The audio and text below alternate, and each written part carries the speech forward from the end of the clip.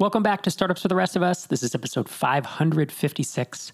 I'm Rob Walling. This week, I talk with Adam McCrea, the founder of Rails Autoscale, about growing from 0 to 300,000 in ARR over the course of 3 years as a Heroku add-on. So for context, Rails Autoscale is an add-on that manages your dynos or your servers for you if you run Rails. It removes the guesswork and the babysitting typically involved in scaling a production web app. And frankly, everyone I know who uses Heroku and has Rails running on it uses Rails Autoscale. So he's built himself a great single founder business, and he applied to TinySeed for our spring 2021 batch that just started a couple months ago. And he's now part of the 18 companies that are in that batch. So this is a great conversation. And what I enjoy about it is Adam is still a single founder with no employees. And so he really is in that mostly bootstrapped mindset. You know, even though he's part of TinySeed, he's still thinking through, how do I continue to grow this app? How do I deal with the platform risk of being on Heroku? And even launching a freemium plan that he just launched last week. So we cover all that and more in our conversation. But before we dive into that, I got an email from someone who I'm going to keep anonymous. And he said, "Hi, Rob. We haven't met, but I got turned on to your podcast early on in my bootstrapped life. Startups for the Rest of Us was my go-to listen on my morning walks with my dog. It helped encourage me when I wasn't sure we were moving fast enough. It helped me learn about traction, growth stages, and lots of things. I love the transparency and honesty in the interviews. I recently sold my $80K ARR SaaS company. So that's $80,000 in annual recurring revenue for $1.6 million split between me and my co-founder. We're also both making a great salary, and the post-acquisition journey has been a lot of fun, and we still have a lot of autonomy. This journey has been truly life-changing for someone who always wanted to be an entrepreneur, but wasn't sure it would happen." And then he runs through his time frame starting in 2018, and it's only 3 years.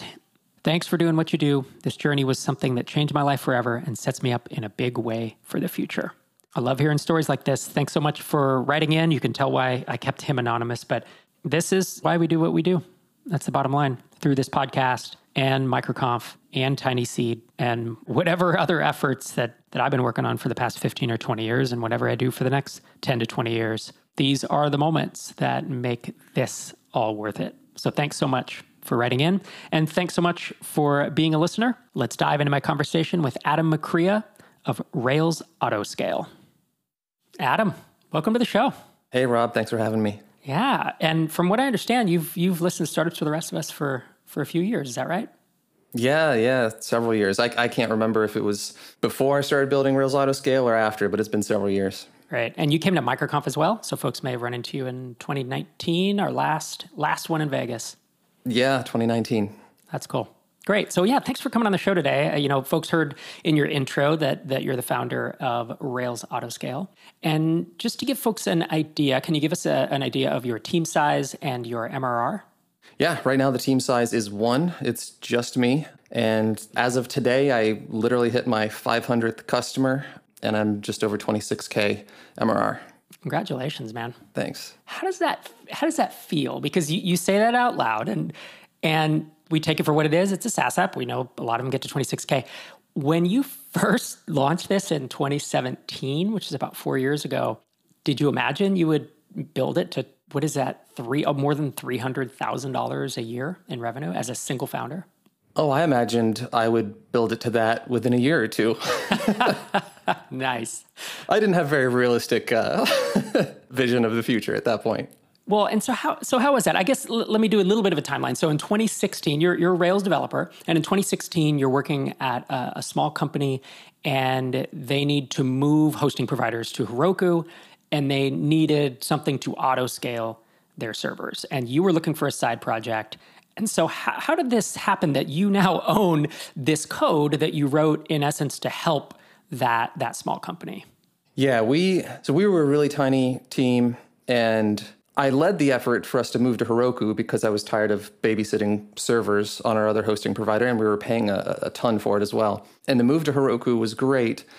But yeah, our primary app was mostly just used during business hours, so we were paying a whole lot for, server power that we didn't need on the evenings and weekends. So we tried out some of the autoscalers that were on the market at the time and just couldn't get consistent, reliable behavior. It was kind of frustrating. And they were hard to use. And it felt like something, like most developers often feel like I could build a better version of this, And I had been kind of, I had an itch for a side project. And so, yeah, I asked my team and my manager, like, if I played with building an autoscaler as a side project, would you be cool with us trying it out? And, we were a really small team, really casual, really informal. So everybody was just like, yeah, sure, go for it. That's great. And you were able to, get something in writing that in essence means you own the code?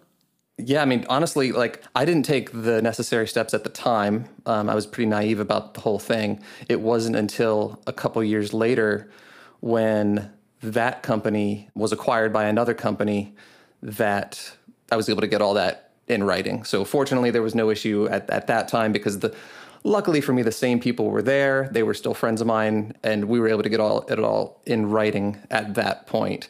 If I had it all to do over again, I would have gotten it in writing from the beginning. But yeah, I was a little naive at that time. Well, it's good you were able to do that. I've heard of founders who have to go back to old, let's say, contractors who worked on their app, and they need to get IP agreements retroactively. And usually that goes fine, but sometimes you can't find that person, or other times that contractor will ask for money. That sounds terrifying. Yeah, I've definitely heard stories of that. So usually this doesn't come up unless you're going to raise some money or you're going to sell your company, right? And that's when somebody does some due diligence. Because if you just run it for 10, 20 years, or you shut it down or whatever, no one really notices. So that's the kind of the danger of not having that IP locked in. So I'm glad that you were able to do that. I know during Tiny Seed due diligence that would have come up. Yeah, and definitely during Tiny Seed due diligence is when I went and dug out that agreement that was signed a couple of years ago, and I was just I was just holding my breath, making sure that I had all my bases covered, and it was a huge sigh of relief once I realized, okay, it's all there. That's cool. So you start working on this as a side project for the company that you work for at the day job. You launch it into the Heroku App Store in 2017. But for folks who don't know, on Heroku, they require you to have 100 beta customers before you can charge. And so this wound up taking you almost a year, and it wasn't until December 2017 when you were able to charge. Back to your prior comment of, when I asked you, did you ever think you'd get to $300,000 ARR? And you said, I thought I would get there in a year or two. Was that year of 2017 just agonizing and taking way longer than you thought it would? Oh, absolutely. Yeah. So on Heroku, there's basically 3 phases of being in their marketplace. There's the alpha phase where you're not even listed at all, but you can invite people individually. You have to get 10 customers there before you go to beta, which is when you're in the marketplace, but you still can't charge, and you got a beta badge on your thing. And that's when you have to get 100 customers before you go to general availability and can actually charge customers. And yeah, so I went into alpha in January of 2017, and I didn't get to general availability till December of 2017. And it was a painful year. I did not think that it would take that long. I had this vision of it just kind of, the product was so good in my eyes. People were just going to flock to it, and it was going to be amazing. But yeah, the truth is I didn't do much to accelerate that. I didn't do much at all. I don't think I did anything to market it. I just sort of waited for customers to come. And fortunately, eventually they did. Eventually, it got to general availability. I know some folks who have launched Heroku add-ons since then, and they've put a little more effort behind it and gotten to that point within a couple months. So I know that can be done. And if I had it to do over again, yeah, I would have reached out a little bit more to try to promote the thing. Right. Done some marketing, gone on podcasts, been on Twitter. You've done whatever, right? Even taken out some ads. You could have gone crazy with this thing. Yeah. This is still the area of the business that I struggle with the most. I am a developer by trade. I'm not a marketer. So this is, even though I've been running this business for over 4 years now, the marketing side of it still feels brand new to me. And I'm still figuring that out. That's one of the reasons I really wanted to join Tiny Seed, is to have some community and mentorship specifically around that weakness of mine. Yeah. Rails Autoscale is an amazing step one business. Like when I think of the stair-step approach, step one is a single marketing channel. Step 2 is you have 1 or more products that you can buy out your time. And then step 3 usually is that recurring SaaS app that is just in the open market. I used to say that step 1 was single marketing channel, one-time sale. But that's no longer the case with Shopify add-ons and Heroku add-ons, and there's several other, I think, Salesforce. Like there's a lot of app stores now that have recurring revenue. That's where I think of Rails Autoscale as this amazing. Again, you're one person, you're running a business doing 300K ARR, your expenses are very low. This is like just a bootstrapper's dream, in my opinion.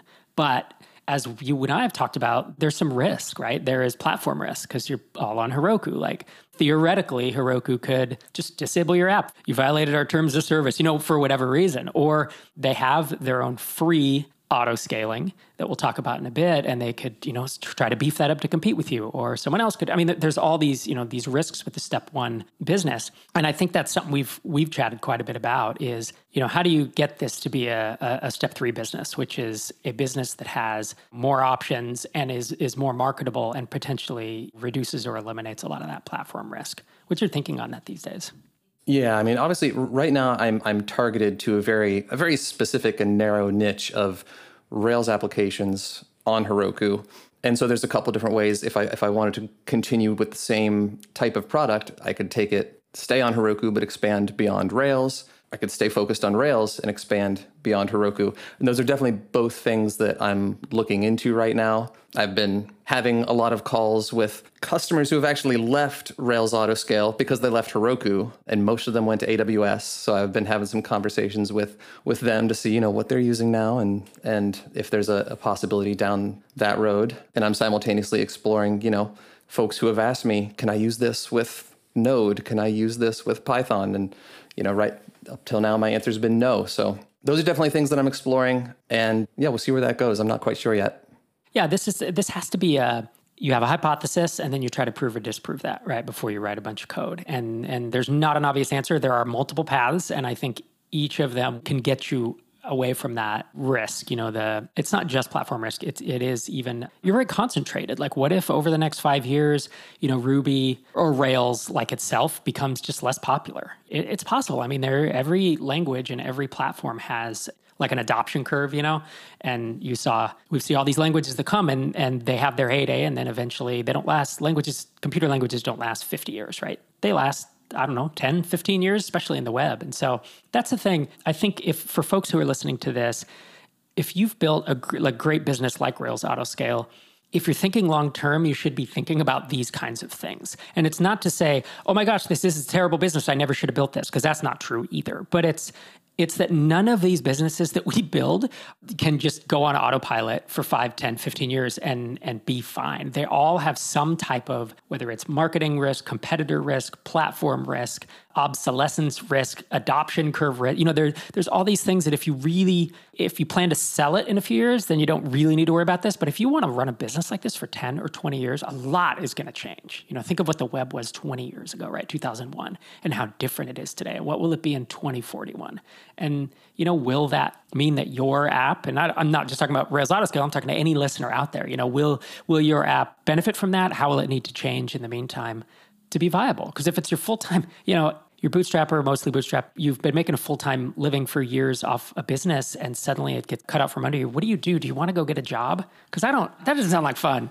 Yeah, I mean, joining Tiny Seed caused a lot of introspection and a lot of thinking about what I want out of this business long term, because it was already making good money. It had hit the point of, I hadn't yet switched to doing it full time, but I hit the point where I probably could.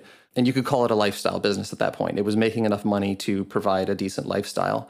And I was thinking, I don't have aspirations to be a billionaire or anything like that. I just want to live a good life and do work that I care about. But I also don't want to live every day with the anxiety that this thing's going to be yanked out from under me and I'm going to have to go get a job, especially after being out of the job market for so many years. So yeah, I mean, I think I'm at the point where I want to build a larger business, not because I want to build a large business, just larger than it is currently, just to have, some confidence that a slight downturn is going to make me go looking for a job or anything like that. Yeah, and that's the balance. I experienced a lot of that with Hittail and then even with Drip, and it was always like looking over my shoulder, thinking what is going to either cut my MRR or what's going to put us out of business overnight accidentally, or there's all types of stuff. So I feel like it got really depressing here for a minute. So let's pull out of that. I'm curious. I mean, you applied to Tiny Seed. Was it? I guess it was last November now. Yeah. So I mean, it's like 6-7 months ago. You were already making plenty of MRR to quit your job. That pretty much anyone anywhere in the world could live out. I forget what it was. It was maybe $16K or something. It was a healthy dose, single founder, almost no expenses. But it was still a side project. You had a day job. Why was that? Why did you continue working on Rails Autoscale as a side project, even with that much MRR? Yeah, there were several reasons. One is that the growth kind of took me by surprise. The growth of the business was slow and steady until 2020. And then in 2020, started the year 2020 at less than 5K MRR, ended at over 15K MRR. So the business more than tripled just in 2020. And I don't know why. I don't know if that's COVID related in any way with more, things going online and that kind of thing. But yeah, 2020 took me by surprise in terms of the business growth.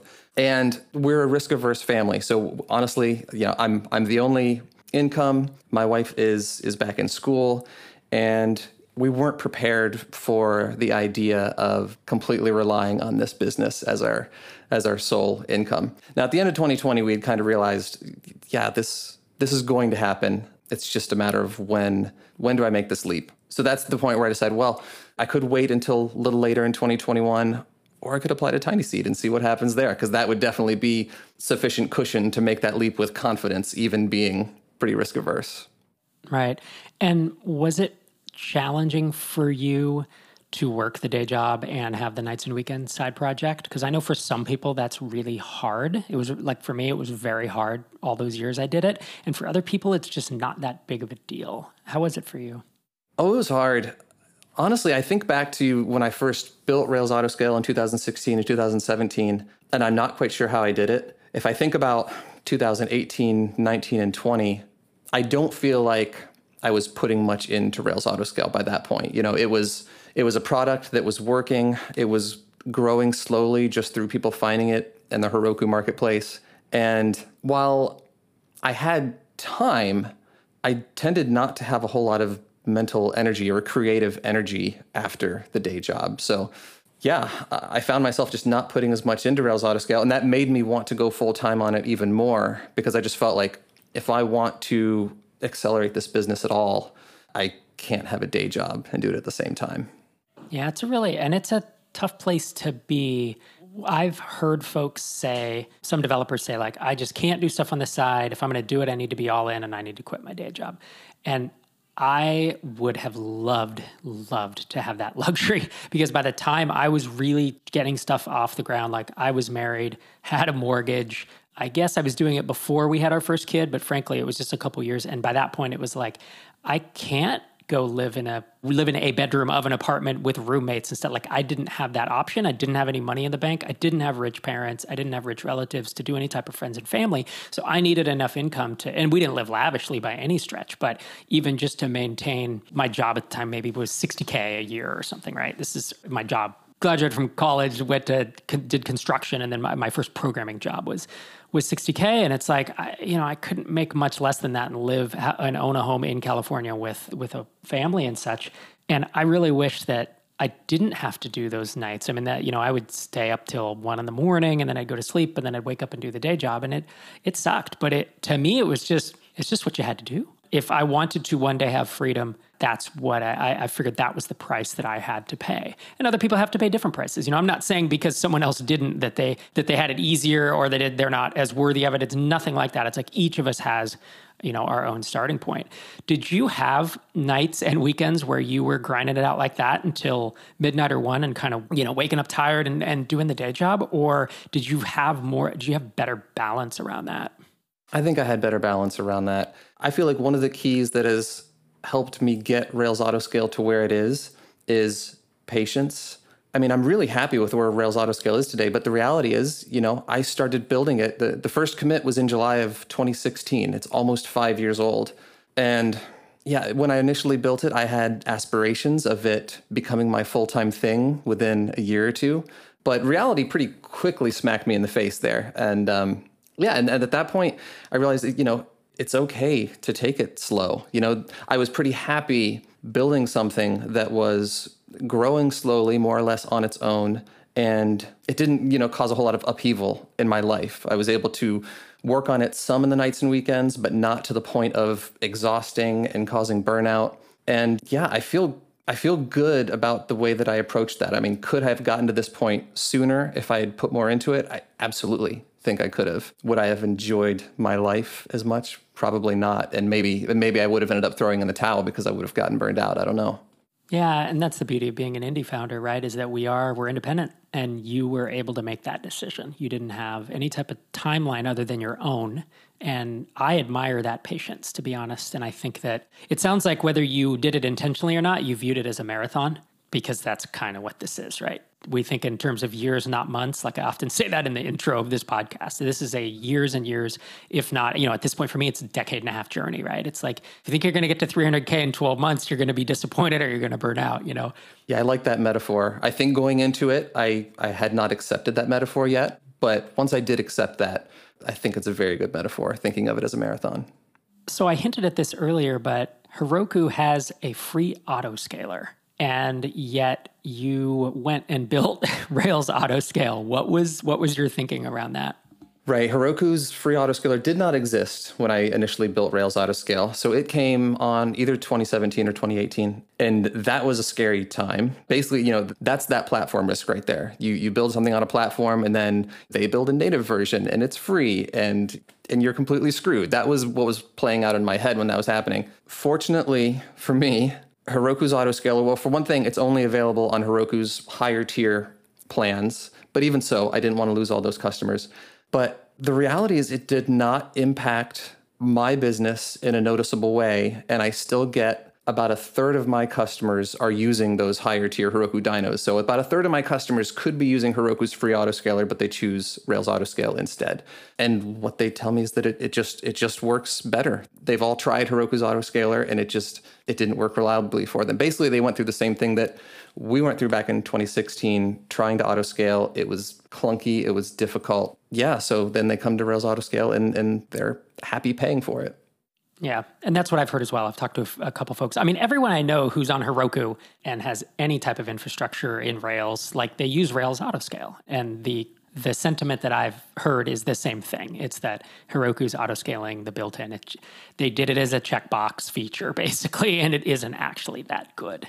I can imagine that moment, though, when you heard that they were going to build it, because this was when MailChimp added automations for Drip, right? Because that was our big thing is like, hey, we're like MailChimp. We have all these automations. And then they announced they're adding automations. And I was like, oh, this is going to get ugly, And as it turns out, their automations weren't that good and they're pretty clunky and they're hard to use. It did muddy the water for us for a while, though. But when you heard their build, did they just launch it or did they pre-announce it? And were you thinking, oh, I guess I had a good run. Here we go. I guess we'll be shutting this down. Yeah, I don't think there was a pre-announcement. I think they just launched it. Yeah, I thought I was pretty much done. I mean, I did know, I guess not done, because I knew that only a subset of Heroku customers could use that Heroku autoscaling. But I definitely thought my business was at least cut in half by that point. So yeah, it was scary. And if it had existed in 2016, would I have built Rails Autoscale? Would I have had the confidence that people are going to choose a paid solution over something that is free and integrated and native into Heroku? I don't know if I would have had that confidence. Yeah, timing, such an element of timing that you just wouldn't think about. Because I'd be the same way. If there is a free built-in version built by the platform, why would I think that anyone would pay for a paid version? So something about if you had started it a year and a half later, it may have never happened. Such a trip to think about. So since then, I mean, even in the past couple weeks, you launched a freemium version. Because before now you had a free trial of Rails Autoscale, and now there's a freemium version where people get a certain amount. They can hook it up and it tells them when they would autoscale up and down, and it gives them 20 a month or a certain amount of autoscale events. Exactly, yeah. 20 autoscales per month. That's cool. And so what was your thinking there of, I want to move from a free trial to freemium, which for those who aren't super familiar, freemium is usually just, it's a perpetual plan, right? It works every month. It doesn't expire after 7 days. But it's limited so that when people want to get the full feature set, they're able to, upgrade and start paying you. So yeah, what was your thought process with this experiment? Because I view it as an experiment, right? Is it something that you may undo if it doesn't turn out well? I call it an experiment, but it would have to blow up in my face pretty hard for me to undo it. That's the reality. But so far, it's going great. Yeah, when I initially built Rails Autoscale, it was, for me, a cost savings thing. I wanted to save our company resources by autoscaling down when we didn't need it. And I sort of made the assumption that that's what everybody was going to use Rails Autoscale for. Since then, I'm finding through talking to my customers that for most of them, it's not about cost savings. It's about peace of mind. It's about having a safety net in place, knowing that their app's not going to fall down. It's not going to slow to a crawl, that they can handle any sort of traffic spike or anything that comes their way. And I launched the free version because I want every Rails app on Heroku to be able to have that by default. So I really keep pushing this idea of safety net. Like, that's how I see Rails Autoscale now. It's the safety net for your Rails app, and every Rails app can have it. I didn't want to limit that to just a 7-day trial anymore, because then, Rails developers aren't going to think about it until their app starts scaling or they start having trouble. I want it to be more of, something just have there by default, and then it's there when you need it. On the marketing side, that's called owning the lead.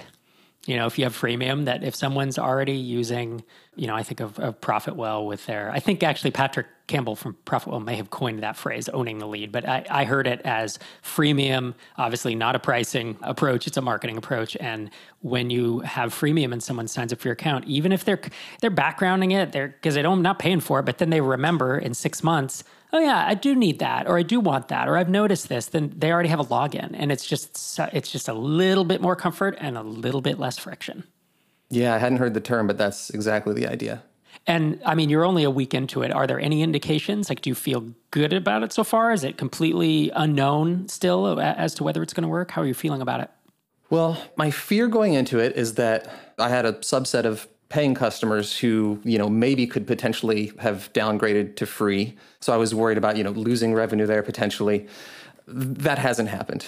Basically, what has happened is I've had a lot more free installations, and the number of paid subscriptions, the trajectory of that hasn't changed at all. So it's just been the same sort of slow and steady growth. So too early to tell if there's much impact. But so far, I'm at least happy that there's no negative impact and that I am getting a lot more free signups.